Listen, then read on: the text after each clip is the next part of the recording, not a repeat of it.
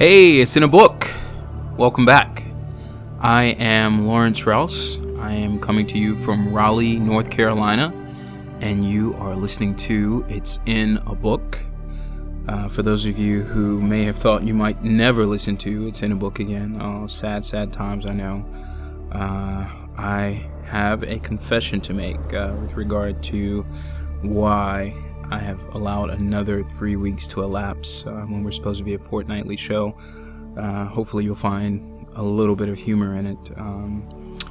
Outside of the fact that my job has been really demanding lately, and of course I have the ever-present excuse of my 3-month-old who's now resting comfortably in bed for the night. It's about 10:30 p.m. on a Sunday evening. I have become involved in the craziest of things, considering that this is a podcast about books. I have become absolutely addicted to a canceled NBC television show. Maybe some of you watched it back when it was apparently groundbreaking TV. The show is called Heroes. It's kind of, I guess the format was really new to television at the time. It's kind of loosely based on the way a comic book flows, but I was a big comic book reader when I was a kid, and this show has me absolutely addicted. I know this is a very shameful thing, considering how much I tout books here.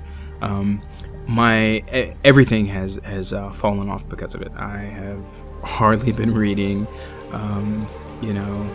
The little bit of free time that I do have from my job and my commute and of course the demands of family, I have actually spent watching Heroes. There are 77 episodes of it available on Netflix, and I think I'm in the 50s now. This after about 2 weeks. I think I probably started it after the last podcast. Started out as just kind of a nice way to relax in front of the television as I performed some of the late night feedings for Catherine, and it has become a shameful addiction. So there. Heroes. Never ever open it on Netflix unless you have the time to waste on 77 episodes. So, due to the fact that I still have 27 episodes to go approximately, and I'm in a really busy phase at work right now, we are bringing you this abbreviated show. According to my sister-in-law, this is probably the length the show should always be, but it definitely won't get me through my commute that way. So we will be interviewing the cousin of a really good friend of mine from the Q course, who is now about to embark upon the Q course himself, and you will hear him. He and I went down to Helio's coffee shop and endured some strange looks as we unpacked 2 microphones and put a 3-month-old baby to sleep, and she sat and listened at first and then finally fell asleep as we talked. But as well, we will take a very quick survey of Anthony Trollope's novel, Can You Forgive Her? Now, I'm going to read you very quickly the back cover of the Penguin edition of this wonderful novel. I highly recommend that anything by Anthony Trollope you can get your hands on, you just go ahead and dive into. So I'm going to go ahead and read the back cover of it here, and then we will head right into our interview, and then of course we will have a very short reading from Anthony Trollope's Can You Forgive Her? So, Can You Forgive Her is the first of the series of novels which contain the most sustained exercise of Anthony Trollope's imagination, the 6 Palliser novels. The others are Phineas Finn, the Eustace Diamonds, Phineas Redux, the Prime Minister, and the Duke's Children. Of them, Trollope wrote, "By no amount of description could I succeed in making any reader understand how much these characters and their belongings have been to me in my latter life.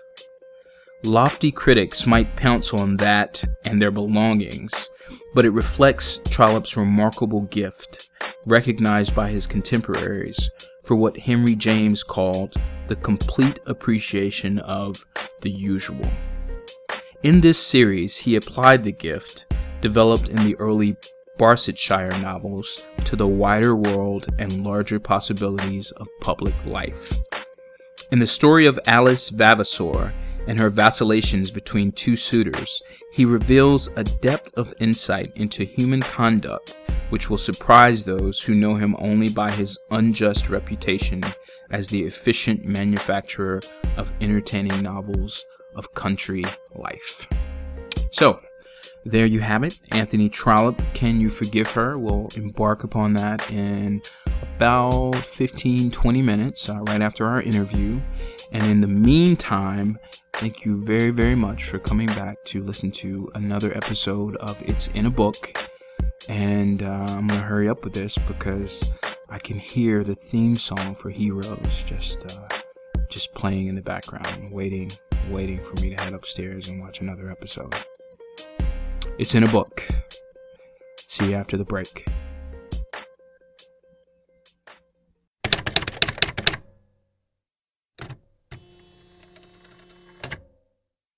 So, our interview this first fortnight, rather, is with Hunter. You're gonna say your last name for me, Hunter. Hetfield. Right. It gets pronounced all sorts of different ways. Right. It's all right. Cool. Well, first of all, I should point out that this is my first attempt at recording an interview somewhere other than the comfort of my living room / office. I have baby Catherine with me, so you'll probably hear her making little baby noises too. But we are on Glenwood South in Helios Coffee, and pretty healthy background noise. Hopefully, we'll be able to edit it down. Hunter is the the cousin rather of a very good friend of mine from the Special Forces Q course, Dee Brar, and he is now in Fayetteville trying his hand at the Special Forces Q course. See how it goes. Yeah. Like it so far. So we're going to talk a little bit about books today. So first, Hunter, tell whatever, tell us, the World Wide Web, whatever you're willing to divulge to the World Wide Web about yourself. About myself? Oh, goodness. That wasn't on the list of Yeah, I know. That was always a surprise. So what do you got? Go for it. Oh. About just...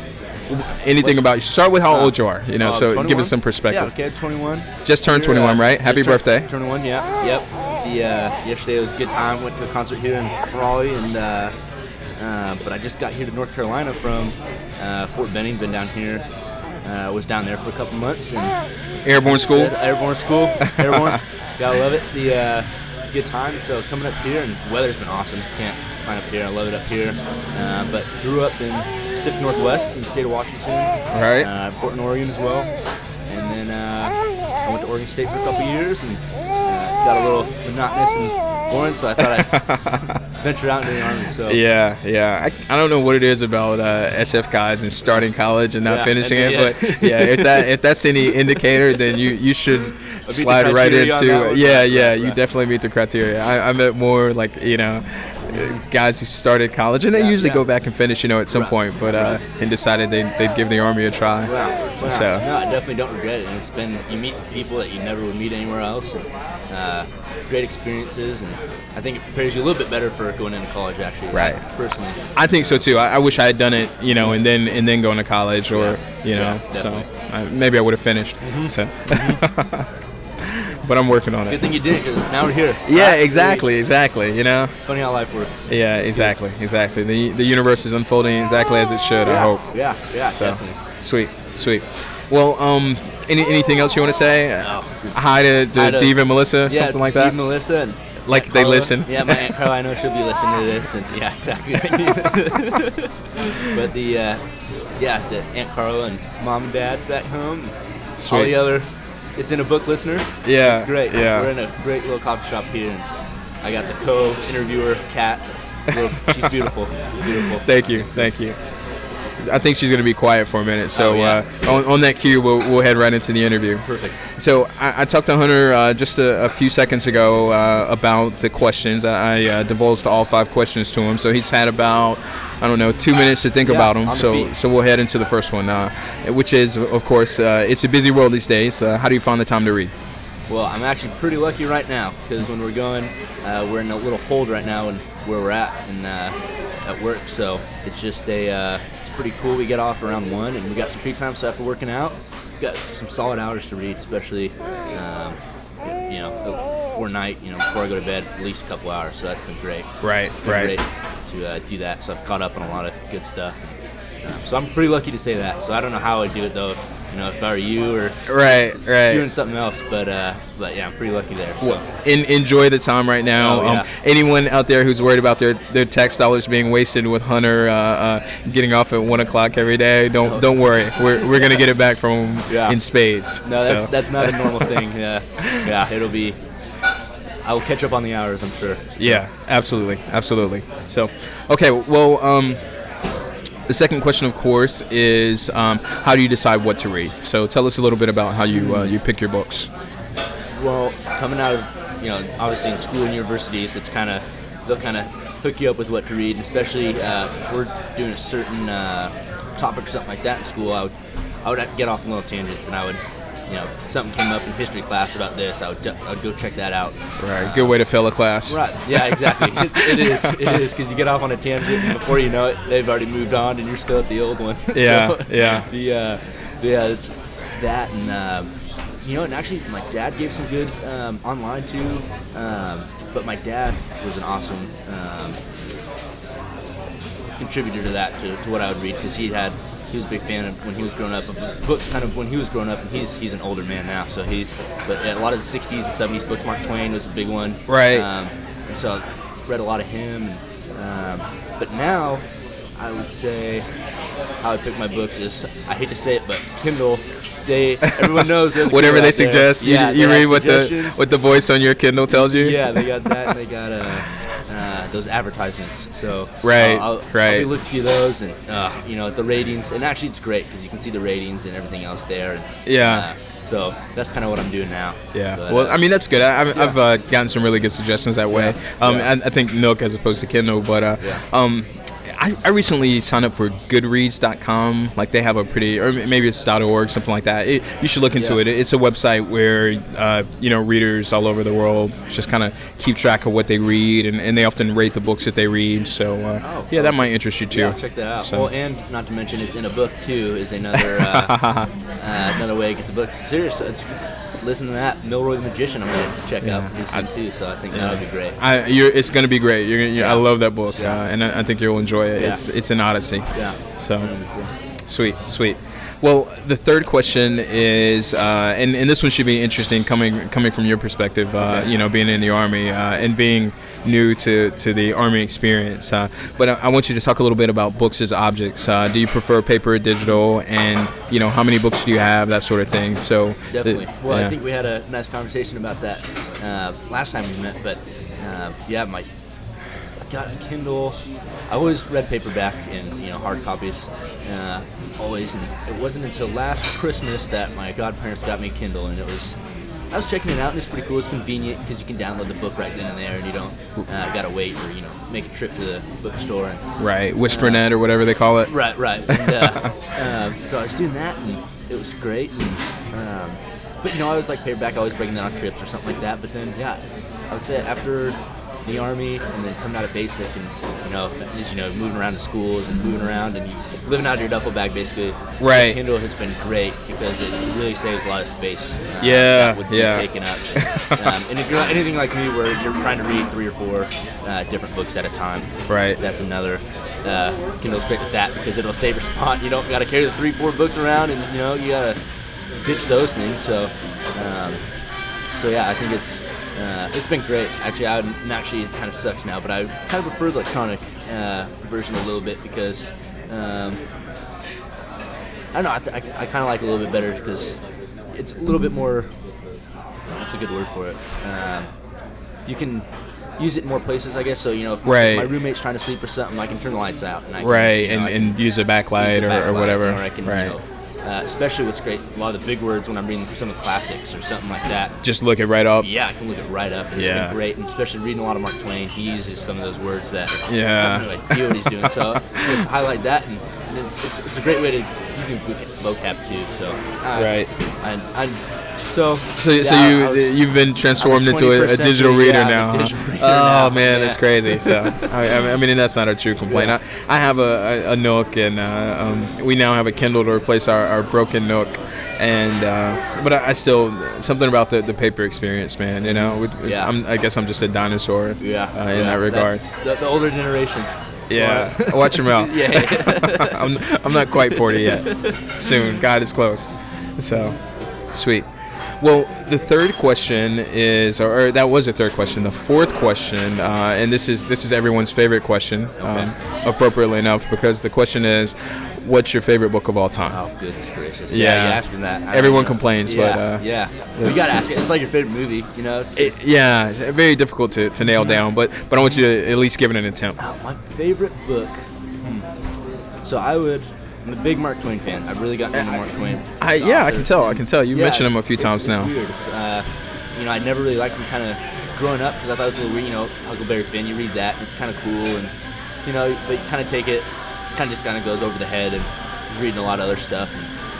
But then as you get older, you kind of realize a lot of stuff and a lot of knowledge hidden in some of the transcripts and stuff. And so I've been really enjoying him. So it would maybe have to be a Mark Twain book.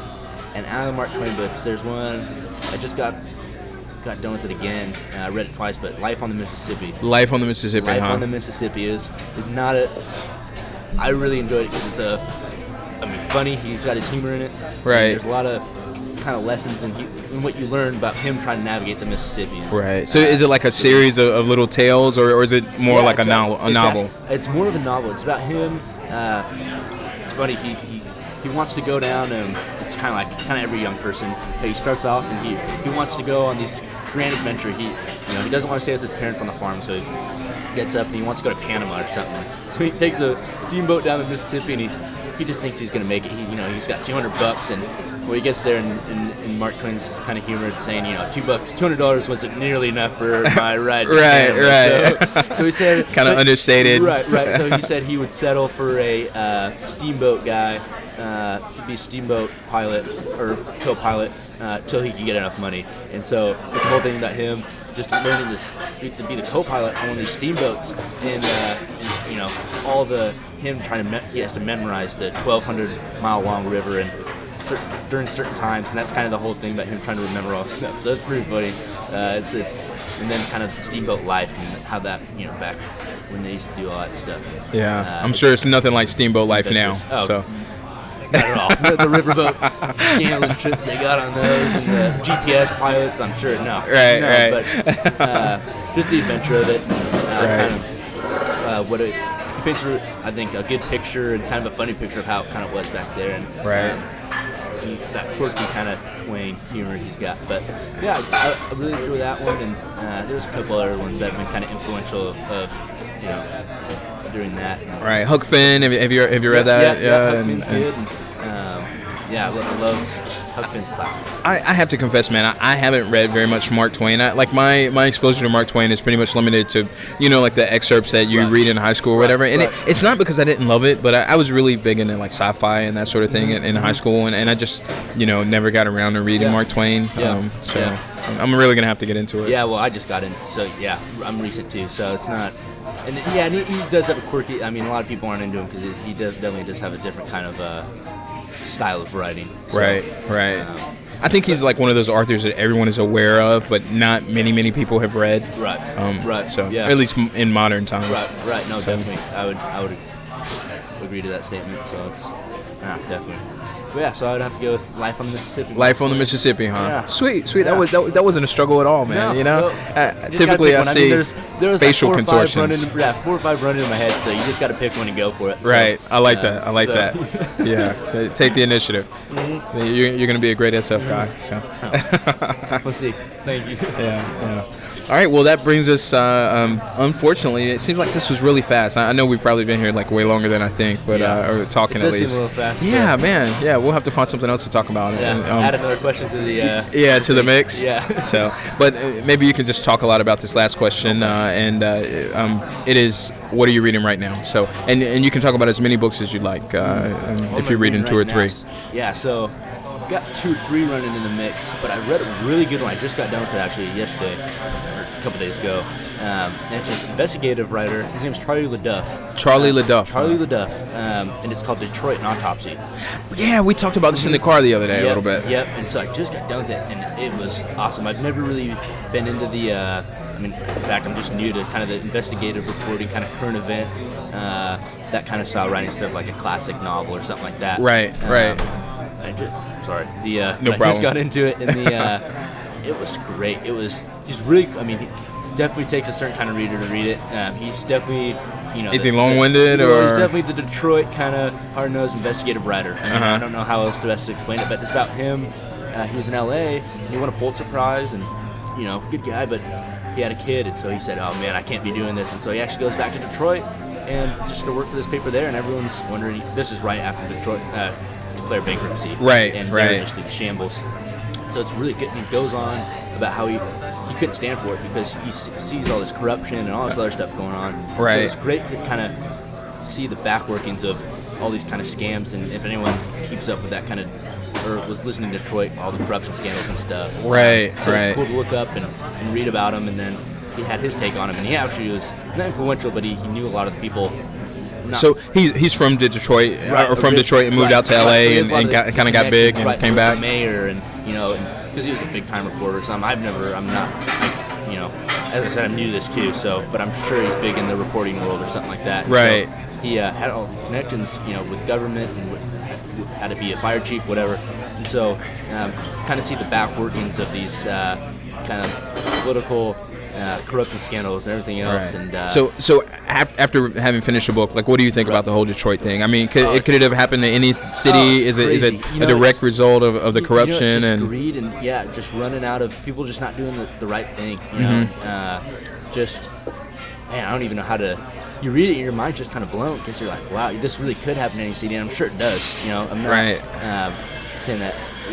Detroit's the only one, but you start seeing, and he kind of really plays into how, in the 50s, they've always been kind of our boomtown industry, our main machine, Detroit's, the American Right. All the automotive industry. Right, I mean, which was, for a long time was like a staple of our. And so now he's kind of showing how, Detroit's now in this shambles, and so Detroit showed our uprising because it showed it was our first, big powerhouse city, and so everyone kind of followed that, and now they're the stone where they're falling apart, and now you start seeing some other cities start having the same problem, so he kind of tries to dissect what kind of went wrong, and hopefully to prevent it from happening again. And so, but you hear some of these stories, and they're just outrageous. Just oh my gosh. Yeah, I'm sure. So I got done reading that. So I really enjoyed him. So I might read another book about him. He's got another one called Work and Other Sins, and it's actually New York City. Oh, you know what's funny? I own one of his books. I own that particular book. I picked it up at a remainder sale. Right. I'm sure. Yeah. But yeah, so I'll have to look into that. Yeah, not this one. Yeah, I haven't even looked into it yet. So I just got it, and so I had to do some other stuff. But so got done with that, and then what am I reading? And then the other one I was reading is called An Army at Dawn. It's Rick Atkinson series. Army of Dawn. Mm-hmm. Yeah. And it's World War II. It's a trilogy. They're huge books. Oh my gosh! And that's the one thing that kept me away from them actually, because I saw them in the bookstores and stuff. Barnes and Noble. Just too damn big. 500 pages. I mean, it's like right, and it's a trilogy, so it's like a 1,500 page read. So there's all 3 of them. So Army at Dawn's the first one, and all 3. It's about World War II, and I think we all done our fair share of doing the history of World War II, and so I was a little haphazard about. Now, is it a novel, or is it? So it's kind of like historical fiction, or? No, so it's actually just straight up historical. He takes it through all, and so the first one's all about the invasion of North Africa. So but he takes all 3.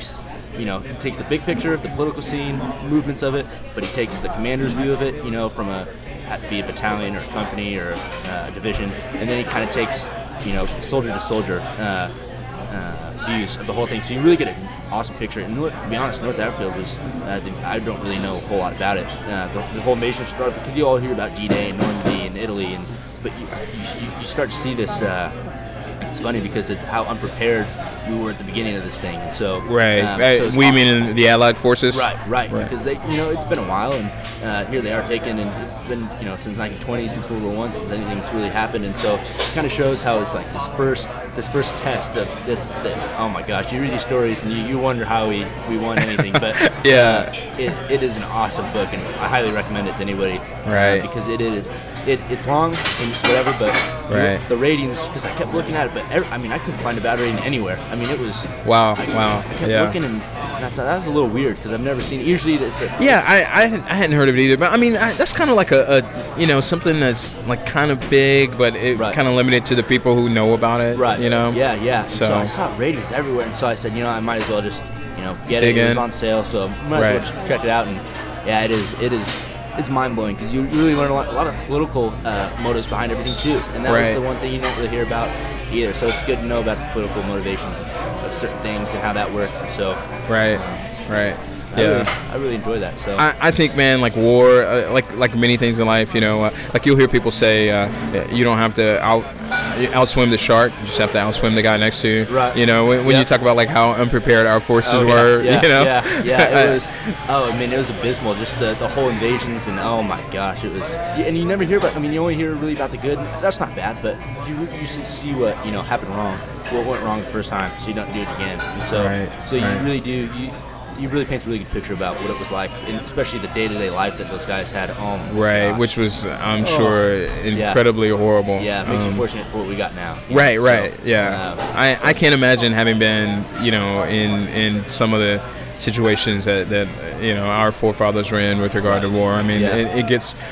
This seems really crazy to say, but war gets better and better. Yeah. There was a question mark at the end of that. Yeah. It's humbling, that some stuff. So. Right.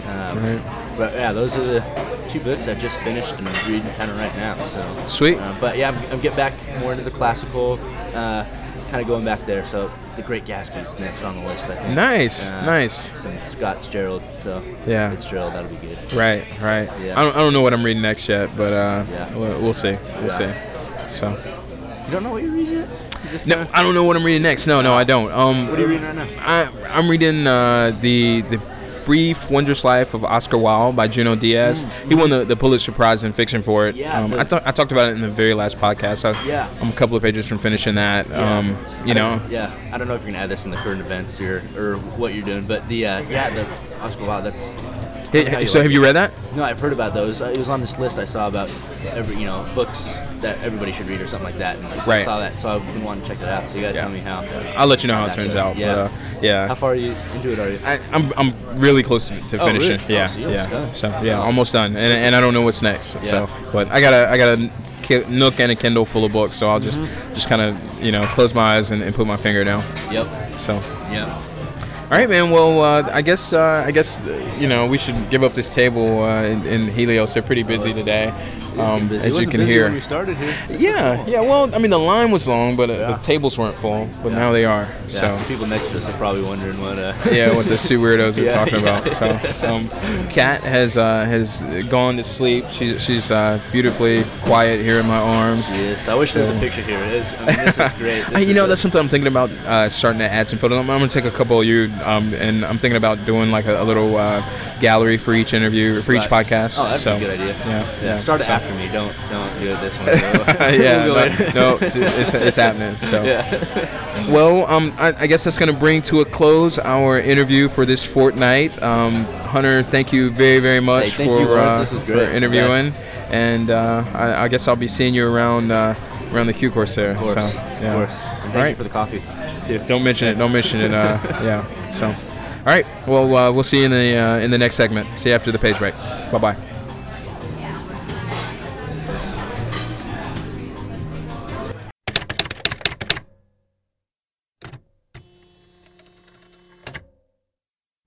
Can You Forgive Her? By Anthony Trollope.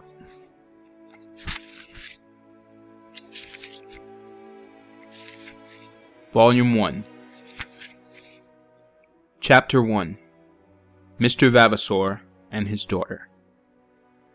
Whether or no she, whom you are to forgive, if you can, did or did not belong to the upper 10,000 of this, our English world, I am not prepared to say with any strength of affirmation. By blood, she was connected with big people, distantly connected with some very big people indeed, people who belonged to the upper 1,000, if there be any such division. But of these very big relations, she had known and seen little, and they had cared as little for her. Her grandfather, Squire Vavasor of Vavasor Hall in Westmoreland, was a country gentleman, possessing some 1,000 a year at the outside, and he therefore never came up to London, and had no ambition to have himself numbered as one in any exclusive set. A hot-headed, ignorant, honest old gentleman, he lived ever at Vavasor Hall, declaring to any who would listen to him that the country was going to the mischief, and congratulating himself that at any rate, in his county, parliamentary reform had been powerless to alter the old political arrangements.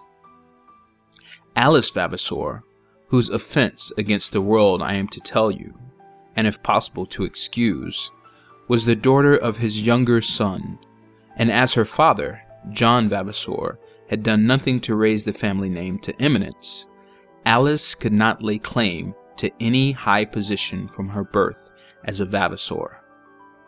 John Vavasor had come up to London early in life as a barrister, and had failed.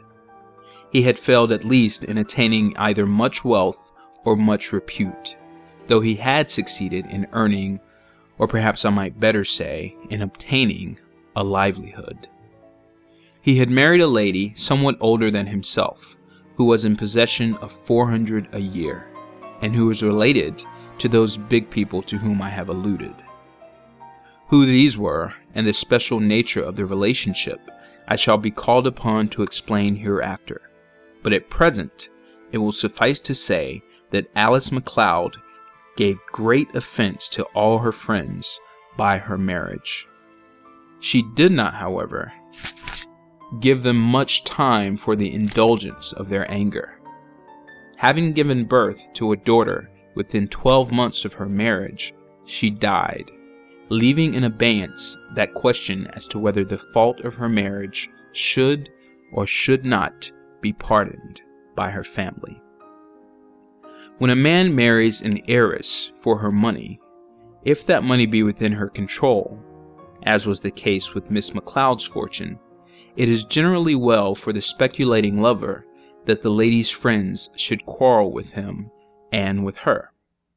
She is thereby driven to throw herself entirely into the gentleman's arms, and he thus becomes possessed of the wife and the money without the abominable nuisance of stringent settlements.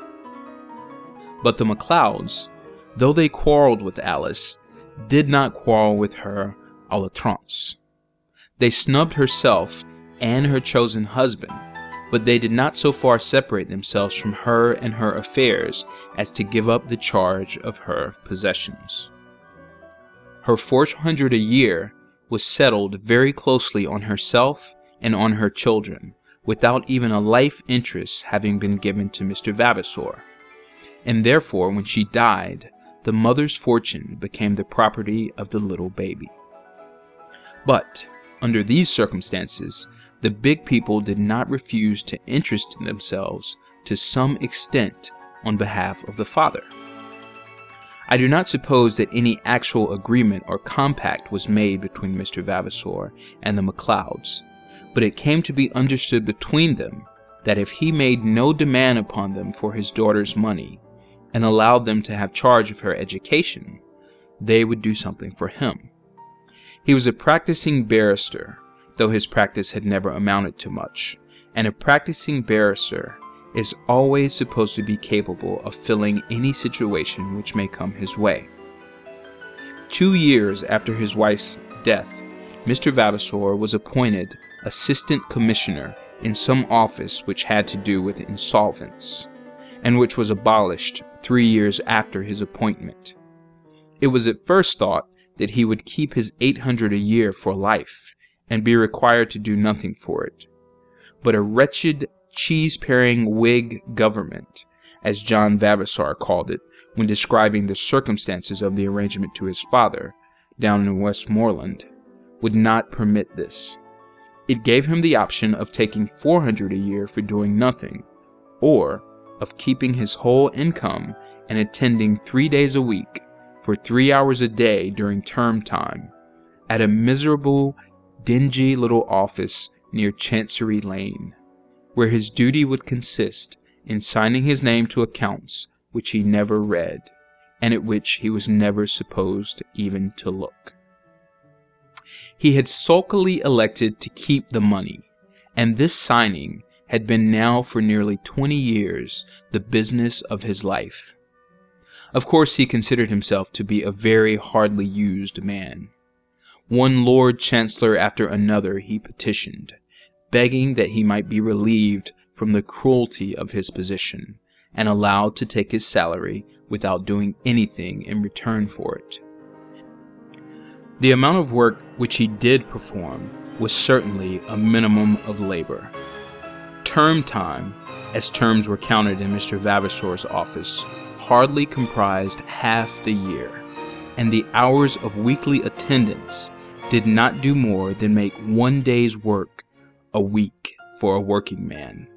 But Mr. Vavasor had been appointed as an assistant commissioner, and with every Lord Chancellor he argued that all Westminster Hall, and Lincoln's Inn to boot, had no right to call upon him to degrade himself by signing his name to accounts.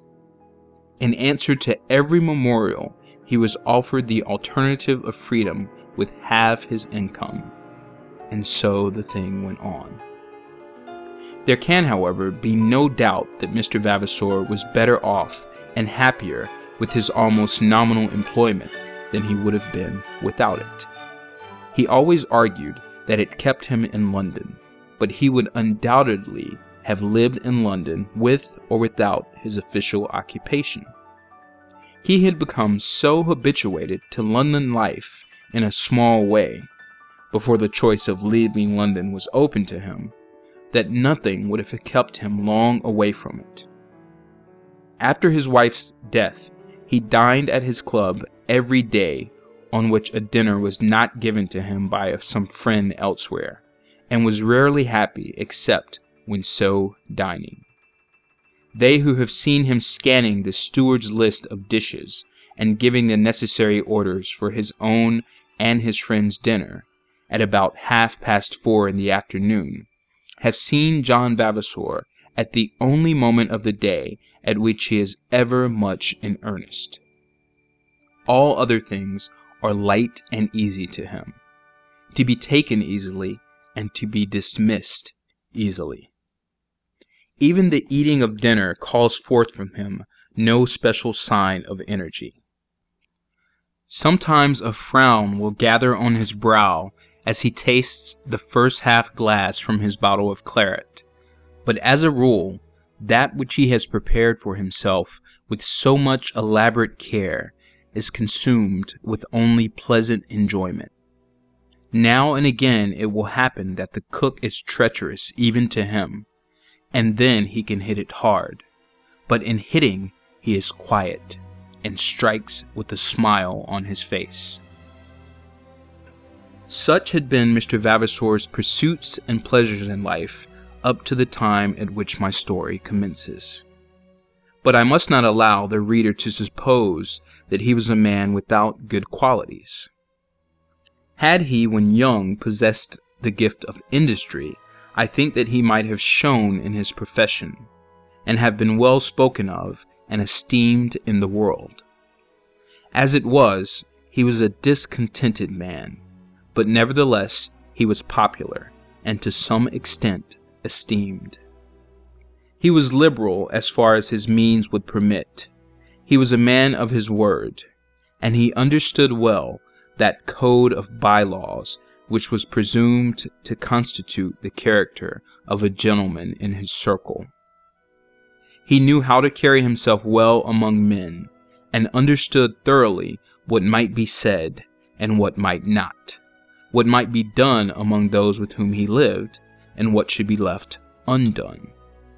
By nature, too, he was kindly disposed, loving many persons a little, if he loved few or none passionately. Moreover, at the age of 50, he was a handsome man, with a fine forehead, round which the hair and beard was only beginning to show itself to be gray. He stood well with the large person, only now beginning to become corpulent. His eyes were bright and gray, and his mouth and chin were sharply cut and told of gentle birth. Most men who knew John Vavasor well declared it to be a pity that he should spend his time in signing accounts in Chancery Lane. I have said that Alice Vavasor's big relatives cared but little for her in her early years, but I have also said that they were careful to undertake the charge of her education, and I must explain away this little discrepancy. The biggest of these big people had hardly heard of her, but there was a certain Lady Macleod, not very big herself, but as it were, hanging on to the skirts of those who were so, who cared very much for Alice. She was the widow of a Sir Archibald Macleod, K.C.B., who had been a soldier, she herself having also been a Macleod by birth, and for very many years past, from a time previous to the birth of Alice Vavasor, she had lived at Cheltenham, making short sojourns in London during the spring, when the contents of her limited purse would admit of her doing so. Of old Lady Macleod, I think I may say that she was a good woman. Though subject to two of the most serious drawbacks to goodness which can afflict a lady. She was a Calvinistic Sabbatarian in religion, and in worldly matters she was a devout believer in the high rank of her noble relatives. She could almost worship a youthful marquis, though he lived a life that would disgrace a heathen among heathens, and she could and did, in her own mind, condemn crowds of commonplace men and women to all eternal torments of which her imagination could conceive, because they listened to profane music in a park on Sunday. Yet she was a good woman. Out of her small means she gave much away. She owed no man anything. She strove to love her neighbors. She bore much pain with calm, unspeaking endurance, and she lived in trust of a better world. Alice Vavasor, who was after all only her cousin, she loved with an exceeding love, and yet Alice had done very much to extinguish such love. Alice, in the years of her childhood, had been brought up by Lady Macleod. At the age of 12, she had been sent to a school in Aix-la-Chapelle, a comitatus of her relatives having agreed that such was to be her fate, much in opposition to Lady Macleod's judgment. At 19, she had returned to Cheltenham, and after remaining there for little more than a year, had expressed her unwillingness to remain longer with her cousin. She could sympathize neither with her relatives' faults or virtues. She made an arrangement, therefore, with her father that they two would keep house together in London, and so they had lived for the last 5 years. For Alice Vavasor, when she will be introduced to the reader, had already passed her 24th birthday. Their mode of life had been singular and certainly not in all respects satisfactory.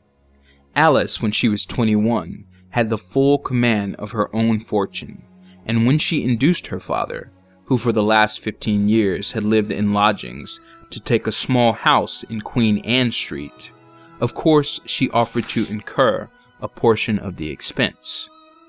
He had warned her that his habits were not those of a domestic man, but he had been content simply so to warn her.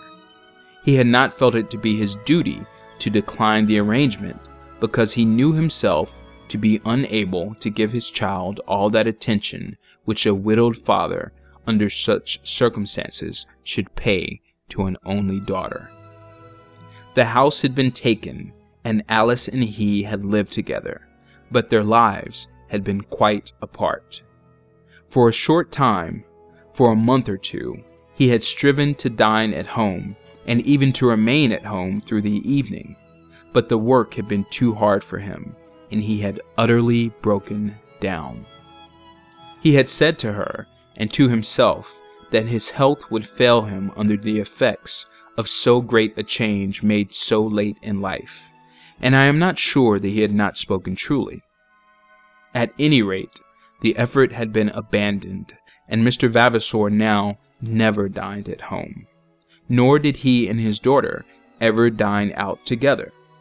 Their joint means did not admit of their giving dinners, and therefore they could not make their joint way in the same circle.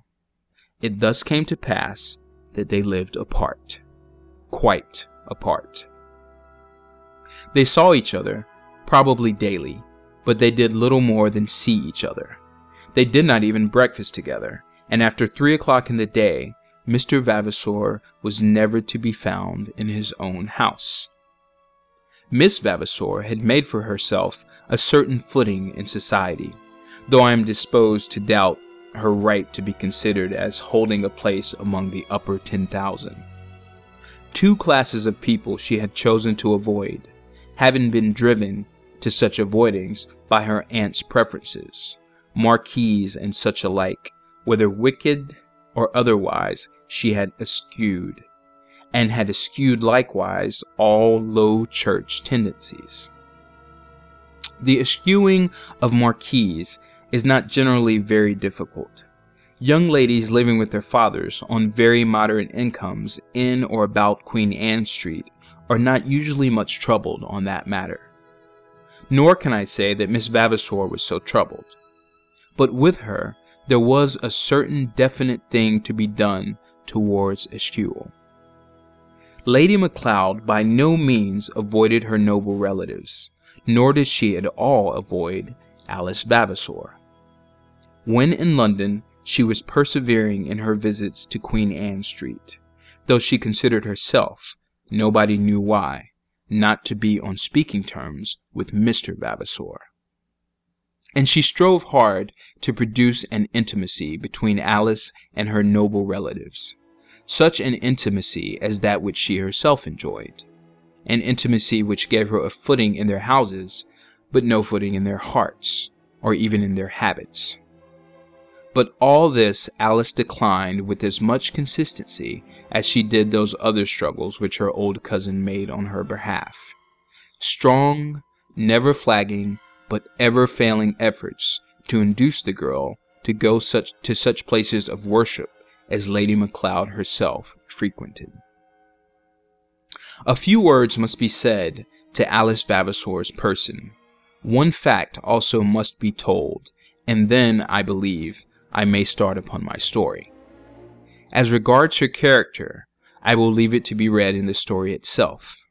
The reader already knows that she appears upon the scene at no very early age, and the mode of her life had perhaps given to her an appearance of more years than those which she really possessed. It was not that her face was old, but that there was nothing that was girlish in her manners. Her demeanor was as staid and her voice as self-possessed as though she had already been 10 years married. In person, she was tall and well made, rather large in her neck and shoulders, as were all the Vavasors, but by no means fat. Her hair was brown, but very dark, and she wore it rather lower upon her forehead than is customary at the present day. Her eyes, too, were dark, though they were not black, and her complexion, though not quite that of a brunette, was far away from being fair. Her nose was somewhat broad and retroussé too, but to my thinking, it was a charming nose, full of character, and giving to her face at times a look of pleasant humor, which it would otherwise have lacked. Her mouth was large and full of character, and her chin oval, dimpled, and finely chiseled, like her father's. I beg you, in taking her for all in all, to admit that she was a fine, handsome, high-spirited young woman. And now for my fact. At the time of which I am writing, she was already engaged to be married.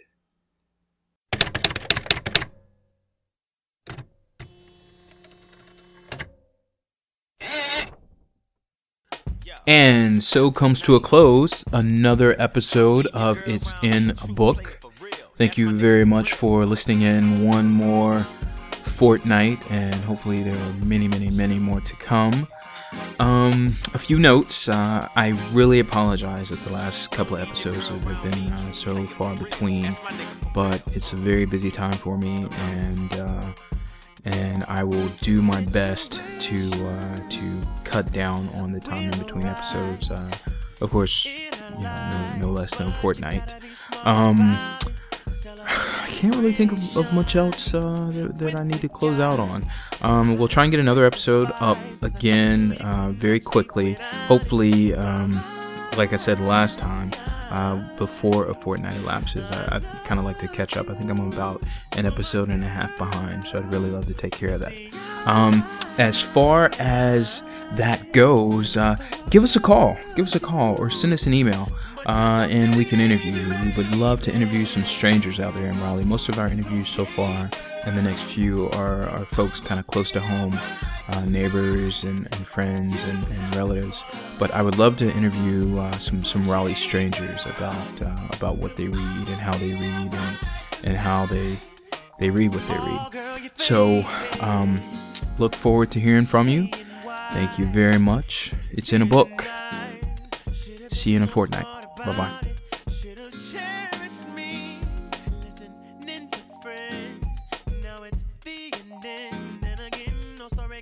Without it, damn.